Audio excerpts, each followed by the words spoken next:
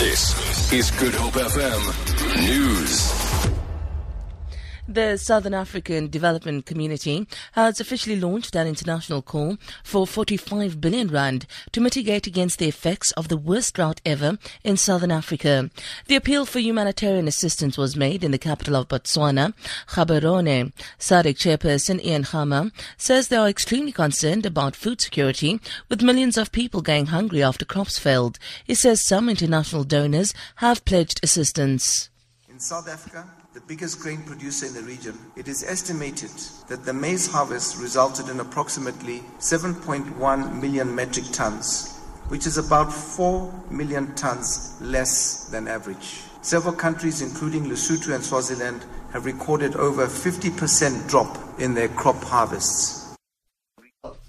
About 25 families have been evacuated from an informal settlement at Zwelihle in Hermanus after heavy rains lushed that area. Disaster management spokesperson Madlu Rist says the families have been placed in a community hall.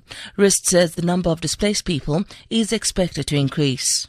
We got a lot of low-lying areas that's being flooded, and we are monitoring the situation right through the night. Yeah, it's informal settlement, but we have numerous houses that was flooded.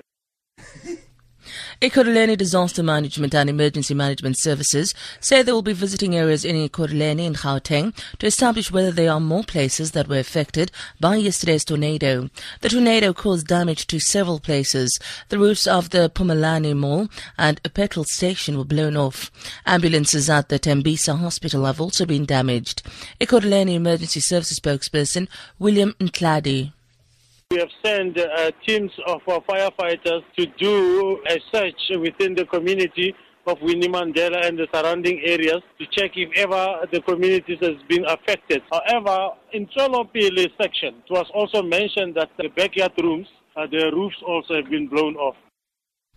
Water experts have warned that developers should take extra care when building in areas such as Philippi.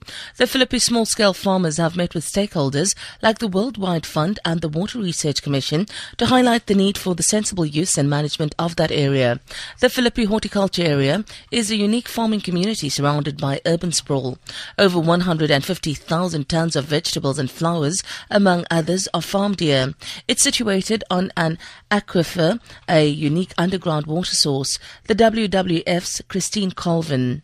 In the future, when we build our cities and plan urban areas, we need to plan areas where we can allow this infiltration still to happen, or build what they call permeable pavements, have not as much hard surface area or interrupt it with areas where the water can still flow through. And in some areas where the groundwater store is so precious, we're going to have to restrict and limit development in those areas as well. The rand is trading at 14 rand 37 to the US dollar, 18 rand 85 to the pound, and 15 rand 78 to the euro. Gold is trading at $1,319 a fine ounce, and the price of Brent crude oil is at $44.75 a barrel. For Good Hope FM News, I'm Sandra Rosenberg.